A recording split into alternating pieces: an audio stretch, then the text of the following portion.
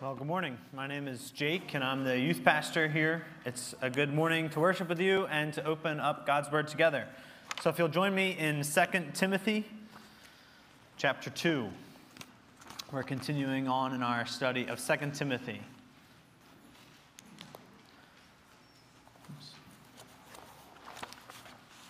Oops. 2 Timothy 2, verses 20 to 26. Growing up, my mom always had a great love for dishes and for setting the table in a fancy way. She added to this collection bit by bit at yard sales or antique stores. And in our dining room and then down in the basement, she kept all the sets of silverware, goblets, plates, bowls, napkin holders, everything. She had everything she needed to set the table nicely. She loved to host dinners with family and her friends, especially on Sunday afternoon. And she always could set the table in a way that made the occasion extra special. I can remember in our dining room, there would be china cabinets, and there would be seasonal dishes that would change with each season. And you couldn't have Christmas dinner in the beer house without the Christmas tree plates, and then the turkey ones at Thanksgiving time. Do I need to adjust my mic? Okay, I'll carry on. But so as a kid, I always enjoyed this sense of like a special occasion for these dinners and so on. But there were lots of things that I didn't understand about setting the table, and I still don't really understand them. For instance, I never really understood why you needed 3 separate forks for salad, dinner, and dessert. Like, it always just seemed like overkill. I also didn't get... I didn't get why there was a special spoon just for serving olives, right? There was a bowl and a spoon. That was the olive spoon. Couldn't be used for anything else. I didn't get the doilies and the table runners, but that's just the way it was. When you set the table, it was set in a special way. My mom pulled out all the stops when she had company, and I can see now that this was one way of using her hobby to make her guests feel welcome and cared for. And so in my mind, she'll always remain an example of hospitality. She knew how to care for her guests.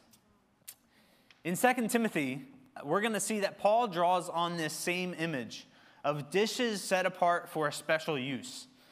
He wants us to be vessels in the master's house, vessels for Jesus, ready and available to be used by him for whatever purpose he should decide.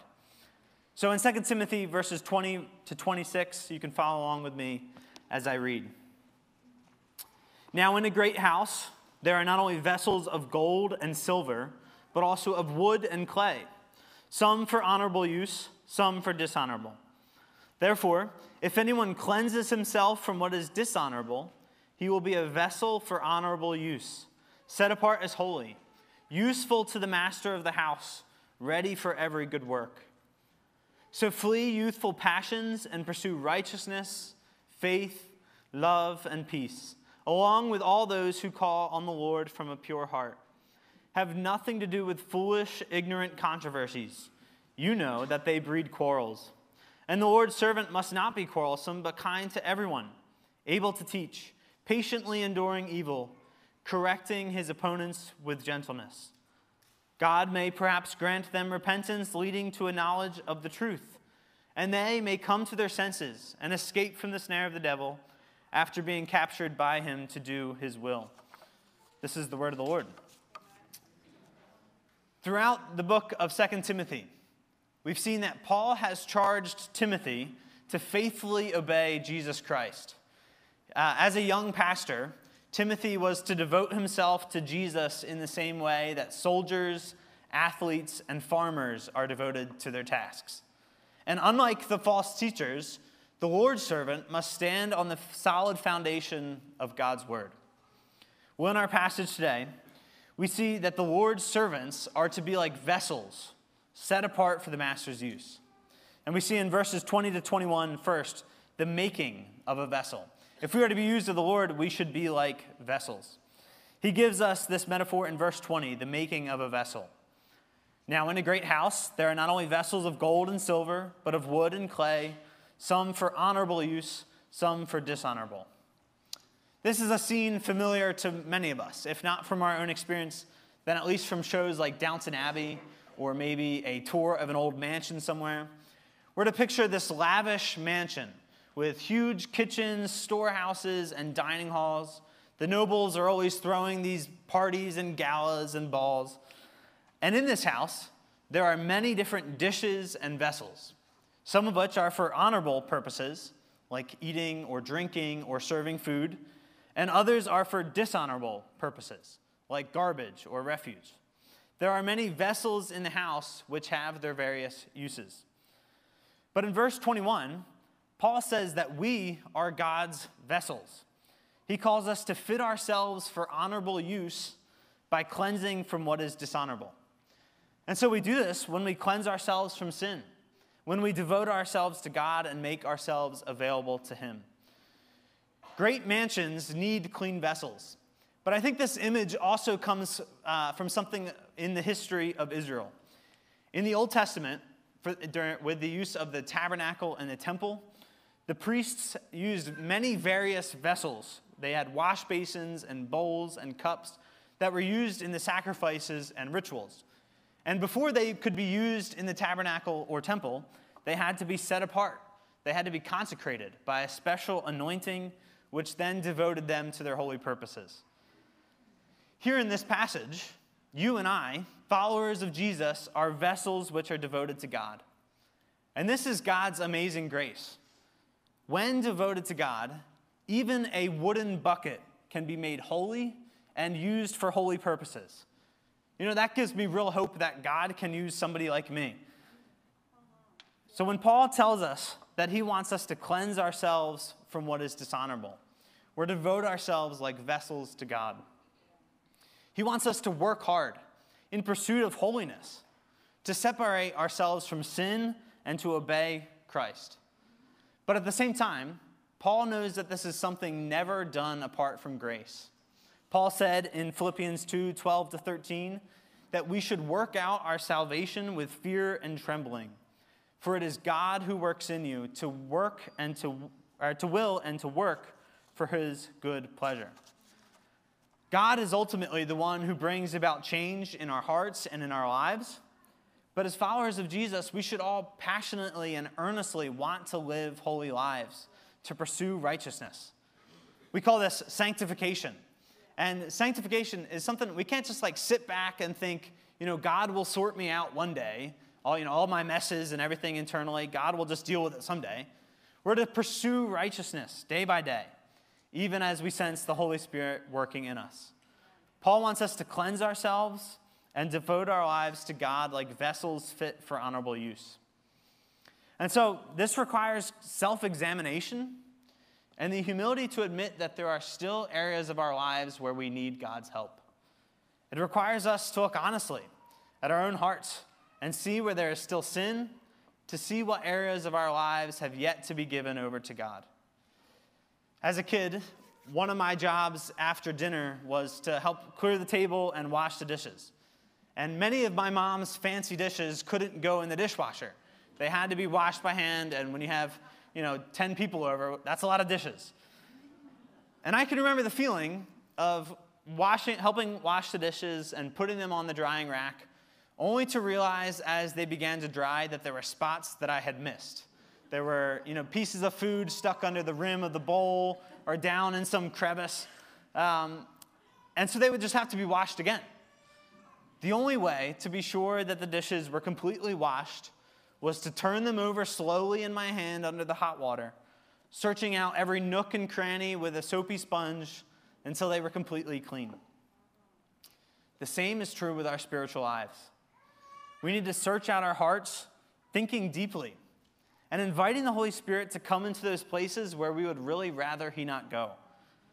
This is something we do in the community of believers. Paul says we do this with all those who call upon the Lord with a pure heart.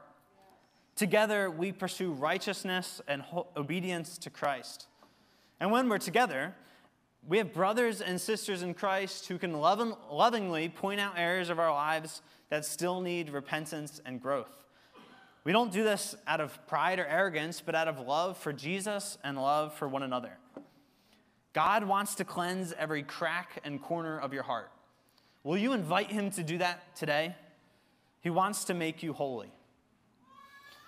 We all have this tendency to compartmentalize our lives, to put things in boxes, to piece out what we think belongs to God and what belongs, we think, to us. We put church over here, our school and work lives over here, our money, our free time over here, and then think we're all set. But the only problem is that the Holy Spirit knows no such bounds. He doesn't color within the lines. When Jesus saves you, he calls you to a new life. And that means that every part of you now belongs to him. Only when we open ourselves up and prayerfully invite the Holy Spirit to search us and to know us can the work of healing and cleansing really begin. Only then will we be vessels fit for God's purposes. And one of my favorite examples of this comes in the Gospel of John.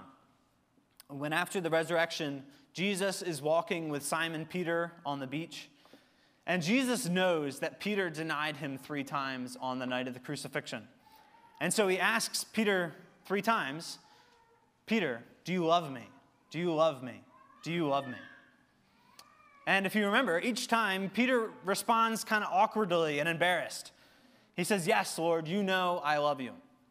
But then each time, Jesus comes down to Peter's level and calls him to feed the sheep. You see, what's so amazing about this passage is that even though Peter had denied Jesus and messed up big time, there was still grace for him. Through the Savior's love, he was saved from sin, but then he was also restored to usefulness. He was told to feed the sheep. See, I think this is a beautiful picture of God's grace to us. Jesus promises that he will not only save you from sin, but that he's still going to use you. He still has a use for you. It doesn't matter how bad we've messed up or how far away from the Lord we might have strayed. When you come to faith in Jesus, you're not relegated to the B team or to sitting on the sidelines. By his grace, you are called and cleansed and fit for service. Now, like any set of nice dishes, there's a certain amount of maintenance that takes place in the lives of God's vessels. And this is what we see in verses 22 to 23. The maintenance of a vessel. My mom's dishes were special. We didn't just use her glass bowls for popcorn or the goblets for soda.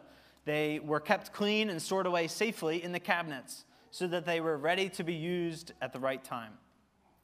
Well, in the same way, as God's vessels, we must maintain a walk with Christ that keeps us from sin. And so in verses 22 to 23, Paul calls us to do 2 things at once, which are really 2 sides of the same coin. We're to flee from youthful passions, and we're to pursue righteousness, faith, love, and peace. So the picture is that we're to run away from danger and run to safety. We flee sin and we pursue righteousness. When we read youthful passions in verse 22, we might think that Timothy's being warned about lust or something like that, youthful passions. We might think of Joseph running away from Potiphar's wife, and certainly that would be a good warning for Paul to give to Timothy. I mean, he's a young, single pastor. That would be a good warning for Timothy and a good warning for all of us. But I think what Paul is really getting at here are the youthful passions that come from dealing with conflict. So in the verses that we looked at last week when Pastor Dave spoke, we learned of Hymenaeus, I can't even pronounce it, Philetus and Hymenaeus, who were these false teachers who had stirred up conflicts and were causing arguments. They were causing they were upsetting the faith of some. They were these people in the church starting conflicts everywhere they went. And Timothy, as this young pastor, is really passionate about following Jesus. He's really eager to uphold the truth. And so he might be tempted when he sees those guys running around, starting fires. He might be ready to jump into the middle of the dogfight. In the middle of all this spiritual chaos, he might become ambitious, impatient, harsh, argumentative. But Timothy is warned to flee from all those youthful passions, from all those temptations. If he's going to do the Lord's work, he's got to do it in the Lord's way. And so he's called to pursue righteousness, love, faith, and peace. This may be going back a couple of years, but there used to be a group of TV shows that were really popular for a while, where the main character was either like a brilliant doctor or detective who could solve any case that came his way, but at the same time, he was an arrogant jerk who didn't know how to deal with people. So I'm thinking of shows like Psych or Sherlock or House.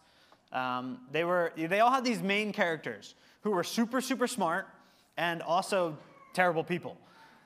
There was this big gap between how they could go out their job and how they treated other people. And those characters made for interesting shows. So I liked Psych and Sherlock.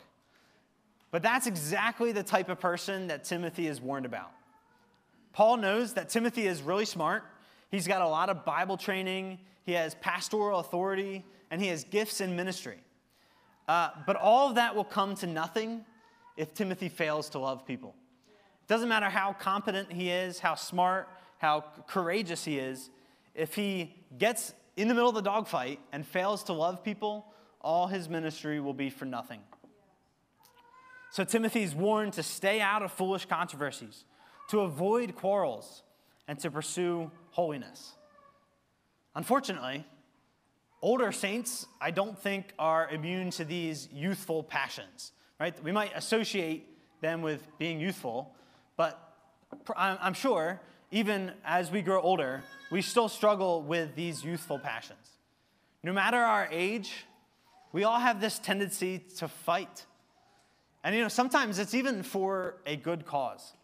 But sometimes, if we look at our relationships, sometimes we have a tendency to fight, not even for spiritual things, but because we're caught up in some family drama, or it's about politics, or clashes between personalities that grow over years and years and years. Students, I'm sure that there's someone in your school who never stops talking, and they cause trouble everywhere they go. I'm sure we all know, adults, that there are people in our lives who love to hear themselves talk. And they can say the kind of things that make your blood boil, right? They know exactly the right things to say to get your attention and to get a reaction out of you. And when this happens, we all have something deep within us that makes us just want to stand up and give them a piece of our mind, right? We want to knock them down, knock them off their high horse, do whatever it takes to get the final word. And sometimes we think it's even for a good cause. This guy had it coming. He's been having it coming for 15 years, and I'm finally going to give it to him, right? We have this feeling deep within us. Or maybe you've had the experience where, hours after an argument with somebody, you finally think of the perfect comeback, and you just think to yourself, like, if only I had the words back then, I would have really given him something to think about. I would have really put him in his place back then. But if you've ever done this, or if you've ever had those thoughts, you know that what Paul says in verse 23 is true. Pointless arguments breed quarrels that multiply and multiply to no end and cause destruction everywhere they go. Have you ever been in an argument with somebody where at some point in the argument you realize you don't even remember what you started arguing about before? The original argument is completely lost because now you're talking about something completely different. 20 minutes down the road, you're suddenly arguing about the tone of their voice, or something they said 3 weeks ago, or something he said, she said, or maybe they mock you for stumbling over your words and mispronouncing something. Both of you are so flustered and caught up in the argument that you can't even remember what it was like at the beginning. That's, I think, what Paul is talking about here. These foolish controversies go nowhere, and they only bring destruction. But if we want to be vessels used by God, we cannot get sucked into these kind of pointless arguments. If we want to do the Lord's work, we have to do it in the Lord's way. And that means fleeing youthful passions and pursuing righteousness, love, faith, and peace. In these last few verses 23 to 26, we see the ministry of a vessel. We see how the making of the vessel and the maintenance of the vessel, how all of that comes down in real life with the ministry of a vessel. As God's servants, as followers of Jesus, how are we to live and walk in the midst of conflict? Here in these verses, the metaphor kind of shifts a little bit, but it's still related. Paul's been talking about vessels in the master's house or dishes, but then he returns back to this idea of the Lord's servant. He says that in verse 24, the Lord's servant. So we're vessels in the master's house, but we're also servants. We can think of ourselves like cooks or waiters or butlers. The two ideas are tied together, and Paul describes now how we are to behave as the Lord's servants. One of the commentators said, I think this is right, that in verses 23 to 26, the dominating theme is peace. Peace is something that we were told to pursue in the previous verses, and the Lord's servant must be known for peace. I had a professor in seminary once say that being a leader sometimes meant just being the adult in the room.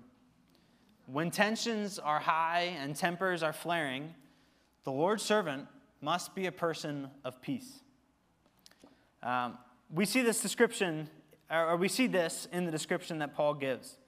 He says in verse 24 that the Lord's servant must not be quarrelsome, but kind to everyone.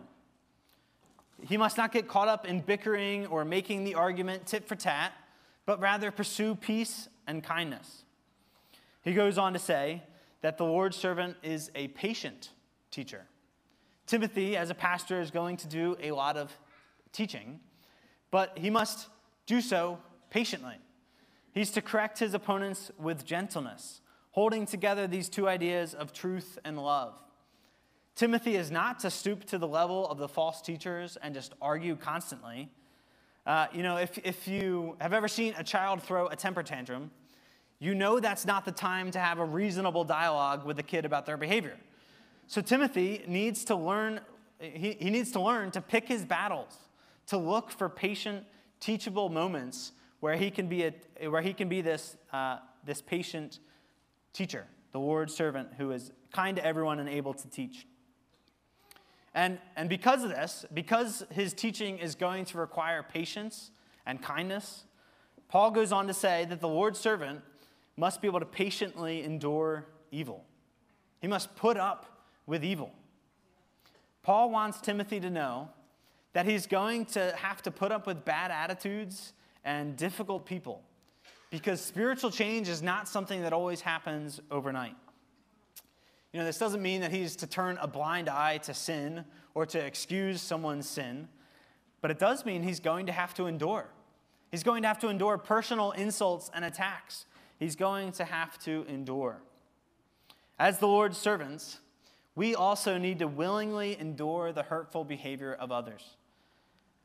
But I think this is a little bit different than simply having thick skin. If you've heard that phrase, you tell people to grow up or have thick skin, not let insults bother them so much. I don't think that's what Paul is getting at here. This isn't some kind of nonsense like sticks and stones may break my bones, but words can never hurt me, because words do hurt. I don't think that's what he's getting at. I think instead, Paul wants us to see our conflicts and problems against the larger backdrop of the gospel. Jesus was insulted, mocked, whipped, beaten, and crucified for our sake. He said, "Blessed are you when others revile you and persecute you and utter all kinds of evil against you falsely on my account, for your reward is great in heaven." That's what we are to have in our minds. Not simply, that person's words, they don't really bother me because I have thick skin, or I'm tough, or I don't really care what they think. Rather, Paul wants us to see our conflicts and problems against what Christ has done. By patiently enduring evil, we become like Christ in his suffering. And God can use us to redeem lost sinners. This is something we see in verses 25 and 26.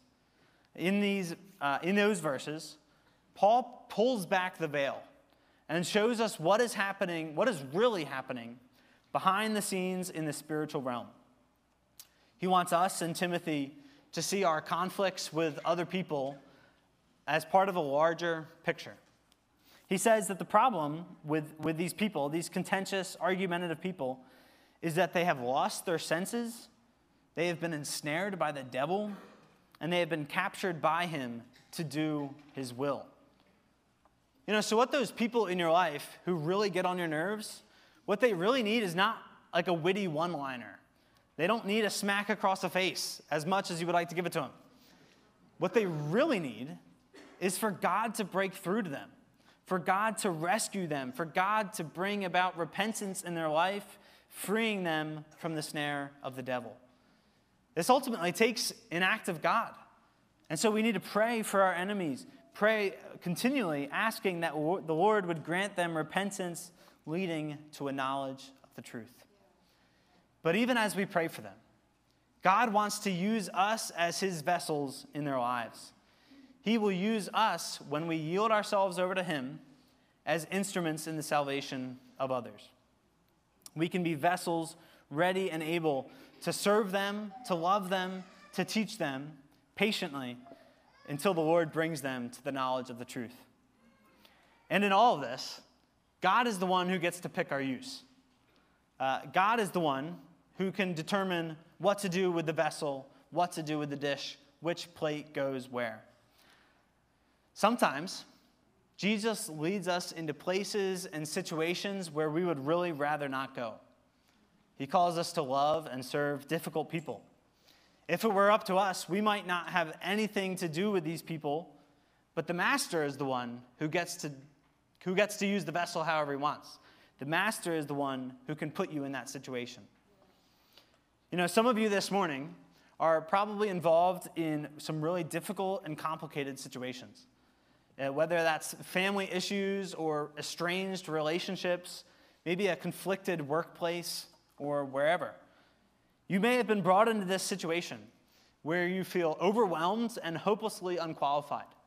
You're surrounded by difficult people and hard situations which you feel you have no power to deal with. We see difficult people at school or work. We see broken marriages and families. We see the plight of the poor and the chaos and neediness of our world. And all of it just feels like too much. It's beyond our ability to fix. And it is. Only God can do it. The good news is that you are only a vessel. You are God's instrument.